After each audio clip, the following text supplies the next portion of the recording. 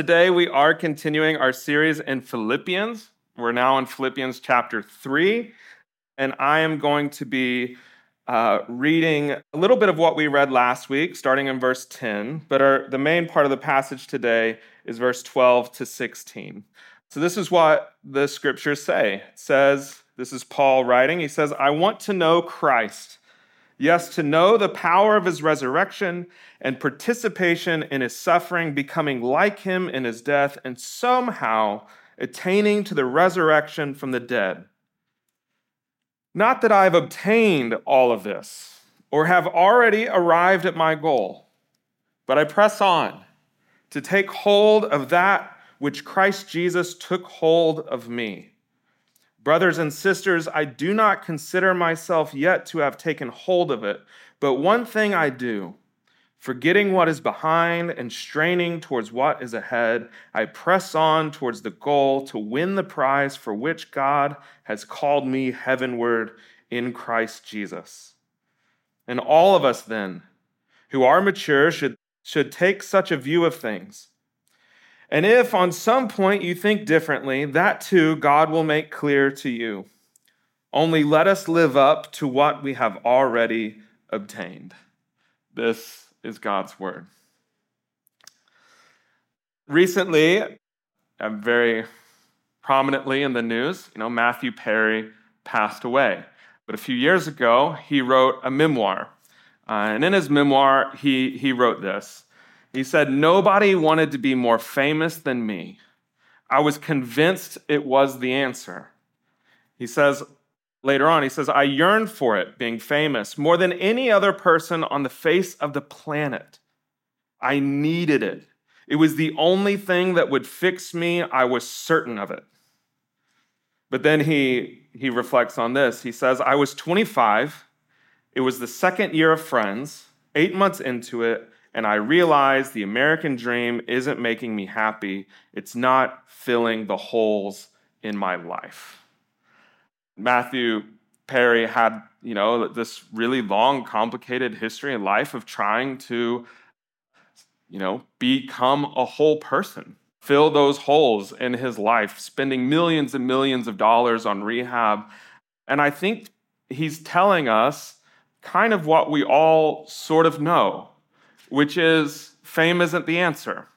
I think we all we look at what's happening. You can look at Will and Jada Smith and be like, being famous isn't the answer. You can watch any biopic movie about a famous person or musician. You're like, I don't know if fame is the answer. We kind of all know that. We also are at a point where we don't really believe that our careers can save us. We're like, I know I could put a lot into my career, but it's really, I don't see that many people out there championing, becoming an engineer cured my life. I don't hear people actually saying that.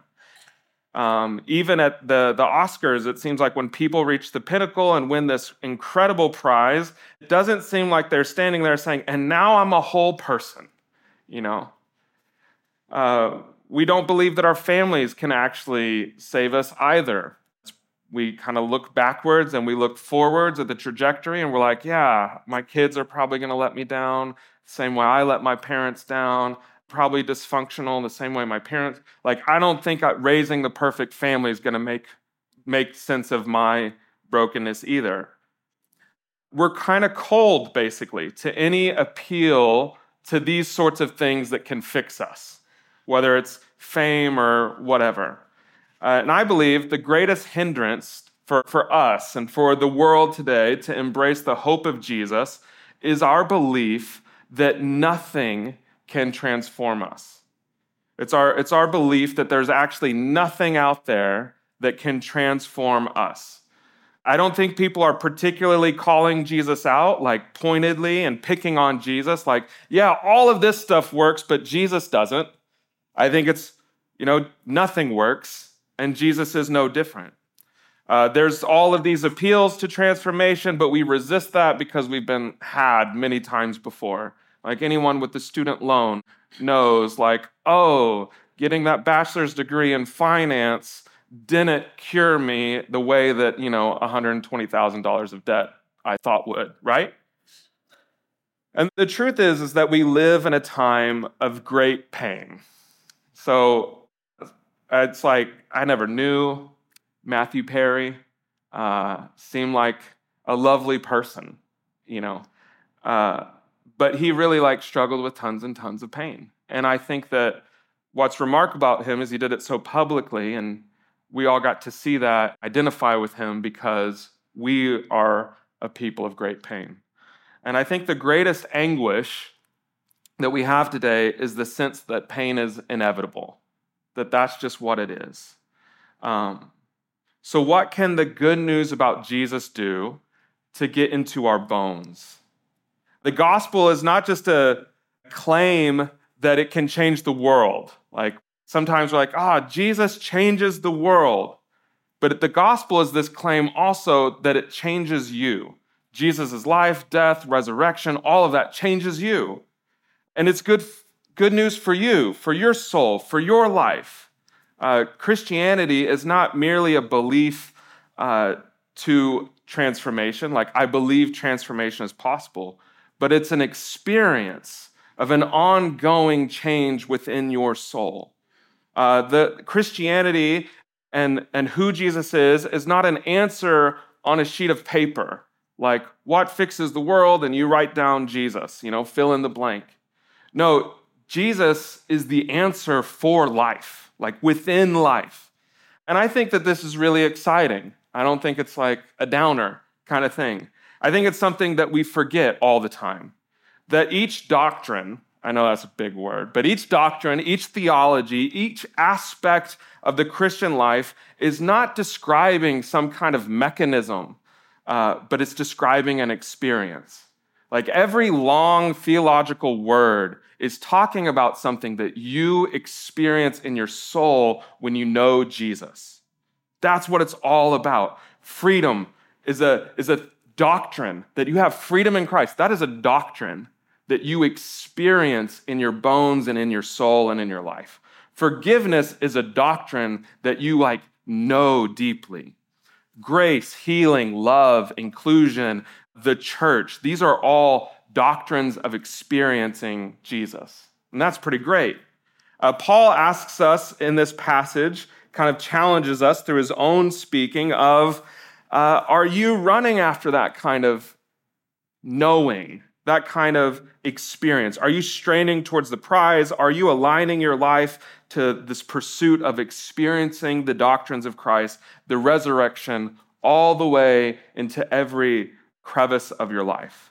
And so I want us today to not just put our faith in the gospel as a doctrine that we can ascribe to or that we can articulate really well, but I want us this morning to see how all of these truths about God are something that we can actually see and feel and know tangibly in our lives. As Paul says, I want to know the resurrection of the dead. I want to participate in it. And so I hope that it awakens some kind of fire in our souls or something in between. I would take a little flicker. But anyway, my goals are so high. So first, what's the first thing that he describes as experiencing? He says here in verse 12, before this, he's described how he's really, let go. He's deconverted from legalism, and instead he's embracing grace, and he's kind of telling us nothing works except for Jesus. This is what we should do. We should pursue the resurrection. And then he says very humbly and very honestly, not that I've obtained all of this. Not that I have this down. Kind of shocking. He's like, this is it. I haven't actually gotten there yet. I'm definitely trying, but I haven't arrived at the goal that I'm even telling you is the goal to have for your life. He's like, I'm not a finished product at all. I haven't got it made. I haven't put my life together. I haven't seen how the gospel and the resurrection and the sufferings of Christ apply to each part of my daily life, my story, He's like, I'm not there, but I'm trying to hold on to it. I'm trying to grab it as best I can. When you're flying down a ski slope and you lose, one of your poles, and then you're riding up trying to get the pole back, and you're just clinging on to the little string that is pointless, right, as you slide down a mountain. He's like, I'm trying to grab onto it. I'm doing the best I can. I'm trying to grasp and understand and comprehend the reality of Jesus. It's a really wonderful thing, especially for us who are in the church and grew up in the church and had parents that told us all about these things, to kind of understand this, that Jesus cannot simply be good talk or good conversation. We need to see and know Jesus himself changing us. If he doesn't, and if he can't, what's the point? What if you are who you are, What if, it's not like there's nothing that you can tweak in your work or your busy calendars or your strenuous activity? What if you're just fatigued from droning on and on and on, and everything inside of you is unmoved, Paul says, though, I'm not a finished product, which maybe that's you, probably. I mean, if the Apostle Paul was saying, I haven't grabbed hold of all of these things, clever twist, after saying, obviously everyone should believe this, then he says, I'm not there. But this is what he says. What is he trying to hold on to? He says, I've not arrived at my goal, but I press on to take hold of that which Christ took hold of me, making me his own, is what he's talking about. We're kind of haunted with this echo internally in our doubts of what if I am who I am? And Paul is saying, I'm a mess. I don't have it figured out. I haven't attained this thing. I'm trying to grab hold of it, but the gospel, Jesus, has grabbed hold of me. And his fingers and his hands will not let me go. There's this firm grip on my life, and I belong to him. Paul says, he's made me, this guy who did all of these things and believed the wrong things and did awful things to other people. He has made me his very own. The biblical language for transformation is becoming.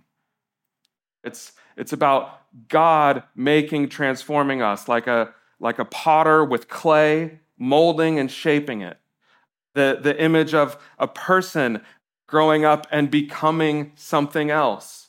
Jesus indwelling of our lives so that we can experience the good news. It causes us to become. He makes us. He makes us his own. It's not an upgrade. Sometimes we want upgrades or new operating systems just to kind of download and put inside of us. He's bringing you into your actual true existence. He molds you. He shifts you. He heals.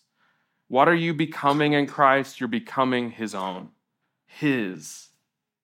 Paul says what we can all say, I can't hold on to Christ, but he's holding on to me. Are you overwhelmed with doubts? Are you in a rut, just kind of stumbling along? Are you losing grip on your faith that's so rich to you or was so rich to you in your life, and you're kind of floundering about on it, failing to keep your head on straight, failing to keep your faith correct in your mind? Paul says, well, he's the one that's holding on to me. Not that I've got all of this stuff figured out. And so this is the doctrine of perseverance. It's a great word. The doctrine of perseverance. Calvin wrote about this a lot. Often, sometimes people talk about it as perseverance of the saints, but that's just a letter and an acronym that is really not about what Calvin wrote about. Anyway, it's about perseverance, that God has this endurance towards each of you, that he does not grow weary or tired. His hands don't get fatigued holding on to you. Another way to describe it, and that has been described, is his enduring union with you. that you are united with God, and that will endure through all the tests of time and trials and conflicts. Like for all of eternity, your being Christ's will endure. It will persevere. You are united with Christ in all circumstances, even when you're weak, even when you're tired, even when you're flailing around, not even sure, can I take hold of this faith that I've given my life to? You're still enduring because Christ is enduring with you. And so the thing to experience is God's grip on you. The perseverance, Christ's perseverance to hold on to you. And so this text is essentially saying, let's hold on to the identity as treasure, like the identity that Christ has made me his own. And that gives us all the freedom in the world. It frees us from guilt. It frees us to overcome our shame. It brings us into the center of the kingdom of God. Christ has made me, and he's not letting me go. What a bliss, right? What a happy, wonderful thing. The next experience that he talks about, he says this, but there's this one thing that I do, which is great. So now he's going back to, I have figured one thing out. I've got it down. This is the one thing. I forget what's behind, and I strain towards what is ahead. You know, in the passage before, Paul's living under just like this intense weight of legalism, right? He's living underneath the burden of actually succeeding in it, which is a rough thing. When you win at being right all the time, that's actually more scary than winning at being wrong.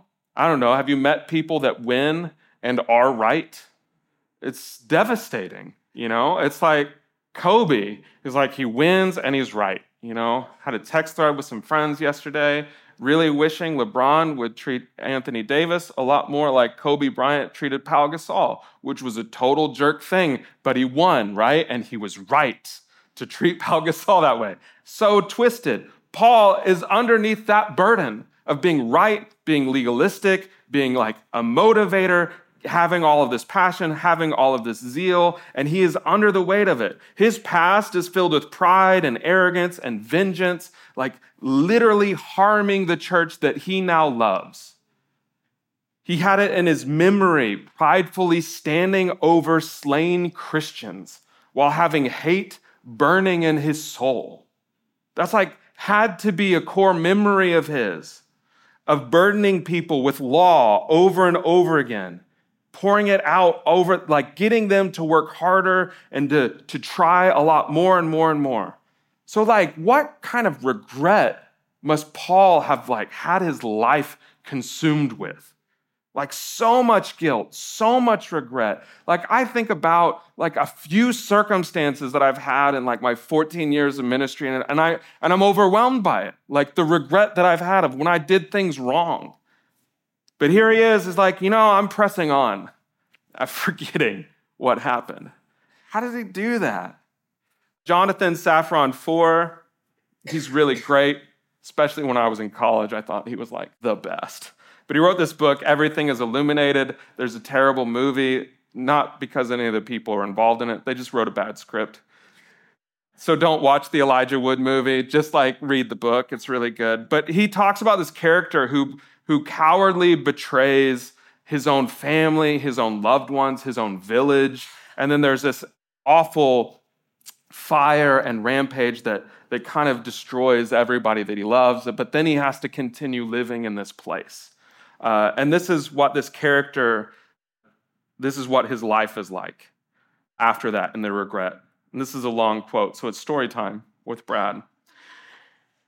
He awoke each morning with the desire to do right and to be good and to be a meaningful person and to be as simple as it sounded, but as impossible as it actually was. He tried to be happy.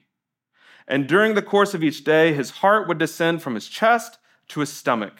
By early afternoon, he was overcome by the feeling that nothing was right and that nothing was right for him.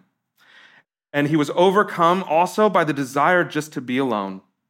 By evening, he was fulfilled, alone in the magnitude of his grief, alone in his aimless guilt, alone even in his loneliness. I am not sad, he would repeat to himself over and over. I am not sad, as if he might one day convince himself, or fool himself, or convince others. The only thing worse than being sad is for other people to know that you are sad. And so he says, I am not sad, I am not sad. Because his life had unlimited potential for happiness, insofar it was as it was a completely empty room. He would fall asleep with his heart at the foot of his bed, like some domesticated animal that was no part of him at all. And each morning he would wake with it again in the cupboard of his rib cage, having become a little heavier, a little weaker, but still pumping. And again, by mid-afternoon, he was overcome with the desire to be somewhere else, someone else, someone else, somewhere else. I am not sad. Great writing. Paul, I think, had to have known that kind of regret, right? This is a character overwhelmed with guilt and sadness and loss that he participated in. I can only imagine this kind of thing is lurking inside of you and lurking inside of me. It was definitely in the background of Paul's life. Except Paul says, there's this one thing that I do. I forget what was behind, and I strain now just for what's ahead. It's like the image of a runner at the very end of the race, like leaping and clawing and trying to win at the very end, or like last week, Fernando Alonso barely beating Checo, right? Like at the very end, some of y'all know what that's about. That's the kind of image of, it's this great motivational mentality of, I'm going to keep going forward. And maybe it's like, has Paul sort of created this pre-Ted Lasso mentality of being a goldfish? Is that what it is? Of like, I just forgot how I messed up. Like, that's what you need to do. Is that the mentality we need to create? Or just have this idea of, let's just do a fresh start over and over again? Like, he just has this mentality to put it away. But remember the quote that I was just reading. This guy woke up every day trying to say, I'm not sad, I'm happy. I don't have regret. I'm gonna go achieve it. But by the end of the day, he was just trying to convince himself or fool himself, I'm not sad, I'm not guilty, I'm not overwhelmed. Maybe one thing we could think is, well, maybe Paul feels that he's paid his debt to society. That's how he can forget and just go ahead, like move forward. That he somehow went to everybody and repaid them and reconciled with each person that he had wronged, and he did that step, and he did it really well. But with what could he repay? Like lives lost, either to legalism or to his own throwing of stones. No, Paul can't leave it behind because he just has some sort of amnesia that he creates, or some motivational thought process, or him going by and paying penance to other people. He can only leave what is behind if there is a greater reality hanging over his past. Paul's describing this really cantankerous, messy doctrine of forgiveness that he has experienced so deeply that he knows, I can forget that which has already been forgiven of me, and I can run forward. It's like the story of the man who was paralyzed and brought to Jesus' feet. It's a classic kids. It's like not all of the stories about Jesus make it into a kid's Bible, but that one always does, because they tear the roof apart, and I think kids love the idea of a roof being torn apart. And then at least I did. It's like, did they have a pulley mechanism to like drop this guy down? Anyway, we love it as children and we love it as adults. And that in that story, the paralyzed person comes to the feet of Jesus, and Jesus is teaching, and I'm sure it was like way better than this right now, but he's teaching, people are glued in, the person comes down, and he looks at this man who's paralyzed, and he says, your sins are forgiven. Which is like so odd.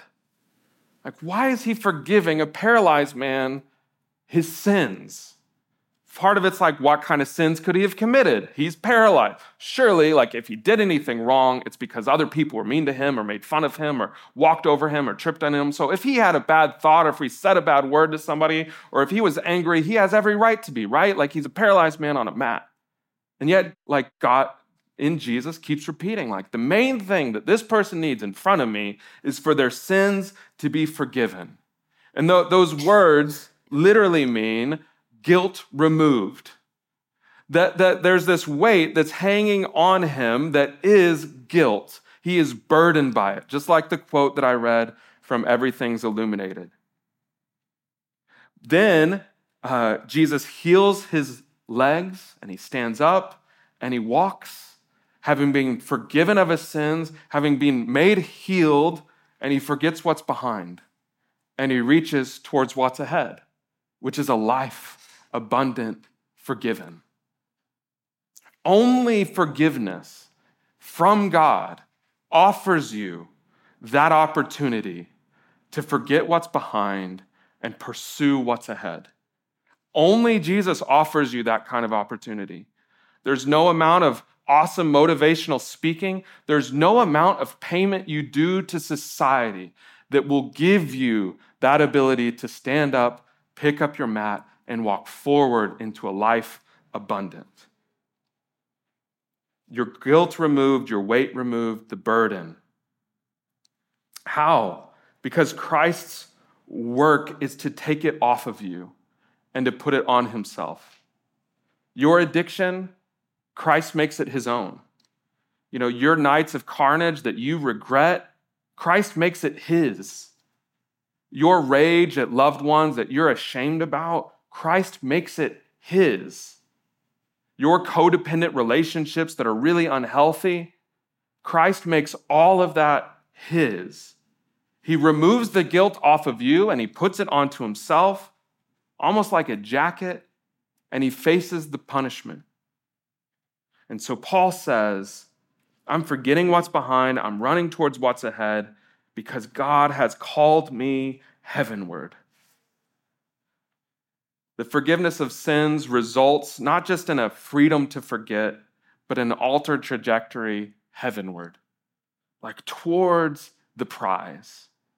So that's the doctrine of forgiveness, to know. Like your sins have been paid for. There's a bigger word, but I'll spare you. The last doctrine we get to now, he says in verse 15, he says, all of us then who are mature should take such a view of these things. He's back to super confident. Everybody should think like I do about these things. These are true things to think about. And he says, if on some of these points you think differently, that too God will make clear to you. It's really lovely. He's like, if you disagree with me on one of these points, it's okay. God's going to make it clear to you. So even if you're right now, you're like, nah, forgiveness doesn't work. Here's what I know. God will make it clear to you. If you're like, I don't know if I'm united in Christ, God will make it clear to you. I don't know if God's love will persevere with me. God will make it clear to you.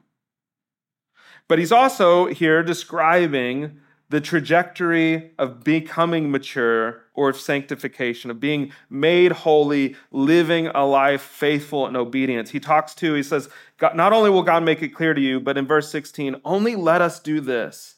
Let us live up to what we have already attained. In the beginning, I'm a mess. I haven't figured this out. But let's at least, each of us, live up to what we already know about God, like what we've already seen. Growing into a deeper and deeper knowledge of God, understanding his heart. As you grow, you live faithfully to what you do know. That's the trajectory. It's this nerdy doctrine of sanctification, becoming in your living what you are in your name, in Christ. Becoming as you live a person who finds their security and their understanding of who they are in Christ. There's this image that of the Christian life, which is when you become a Christian, it's like, oh, the cross is so big. Look at all of the sins. But then as you grow up in maturity, you see that the cross gets bigger. Oh, the grace. Oh, the love of God. And it keeps getting bigger and bigger and bigger because you see more and more. Oh, it applies to that. I didn't know that. If you know that God's love in the very small thing, Paul is saying, live faithfully up to that. If you know that he's forgiven you, live up to that forgiveness. If you've come to know he has this grace, live generously within that grace. This is the kind of progressive process of learning how to hold on to that which is holding on to you. To travel a little deeper and deeper into the heart and the mind and the passion of God. C.S. Lewis, in one of his addresses in Mere Christianity, talks about this whole thing. He says this: dozens of people go to him, God, to be cured of one particular sin for which they are ashamed of, like cowardice, or which is obviously spoiling their daily life, like a bad temper. So there's people, dozens of people, go to God saying, I want you to fix this one small thing. Well, C.S. Lewis says, he will cure it all right, but he won't stop there. That may be all that you ask for, but if once you call him in, he will give you the full treatment. And he goes on to talk about like, hey, he's going to give you all the medicine that you fully deserve. He's going to give it to you all the way. It's like Andy in Parks and Rec. Were you thinking of this? No, it's awesome. Mind meld. Andy in Parks and Rec is this really goofy character who never goes to the doctor, and he has all of these ailments. But what happens is he gets some sort of disease, and so they finally take him to the hospital. And so he goes to the hospital for one small thing that's wrong with him. And then what they do, once the doctors have him in the room, they start doing all of the tests and figuring out all of the ailments to him. They figure out his allergies. They figure out his inner ear problems. They all of these things, and the bill gets bigger and bigger, and he has to pay, which is the funny part at the end. But C.S. Lewis is describing the same thing. Once you come and you submit to Jesus and you say, could you cure my bad temper? God will say, absolutely, come in. We'll start there. But God's going to give you the full treatment program. Paul says, my trajectory is now heavenward. This is what awaits. He says, I'm not perfect now. I haven't figured it all out now. Paul is saying, but I've signed up for the process. Won't you sign up for the process too? This is the doctrine of sanctification. So soon it'll be Christmas time, which will be great. And imagine somebody gives you a really big gift at Christmas. And inside that gift is filled with lots of other wrapped items. So it's like one of those never-ending, or not, I don't know, some people give gifts like this. Danielle, you give gifts like this. It's like gifts within gifts within gifts. The bag, you get handed the big bag and you take the tissue out and you see one thing and you're like, yes, a gift card, a Salt and Straw, but there's more in the bag, right? Imagine though, if what you do is you receive this gift, you open the tissue just a little bit, you see the first thing, you grab it, and then you throw the rest of it away. You throw the rest of the gift away. The person who gave it to you will be, shocked and dismayed, and they'll be so crazy. No, you have to come and take all of the gifts out of the bag, right? And what is so true for the Christian life and for you is that you have received every spiritual blessing. The gift of the gospel has many features. It has forgiveness. It has God's union with you. It has healing. It has faith. It has hope. It has joy. It has sorrow. It has lament. It has all of these features for you. Resurrection from the dead. Grab hold of them. Do not settle for the first thing only, But what Paul is saying is like, you might not have figured out everything that's in this wonderful package of the gospel, but it's holding on to you, and it's going to let you know. God is going to let you see and let you know. So experience God's hold on you. Experience his forgiveness. Experience the deeper understanding and faithfulness to his truths. Let's pray. Jesus, we're overwhelmed by the sheer amount of spiritual blessing you've poured out on us, and we have not taken hold of all of it. There's so much we do not understand, so much we have not pursued. We just praise you that you're holding on to us, that you've made us your own. Thank you for that, Father. Amen.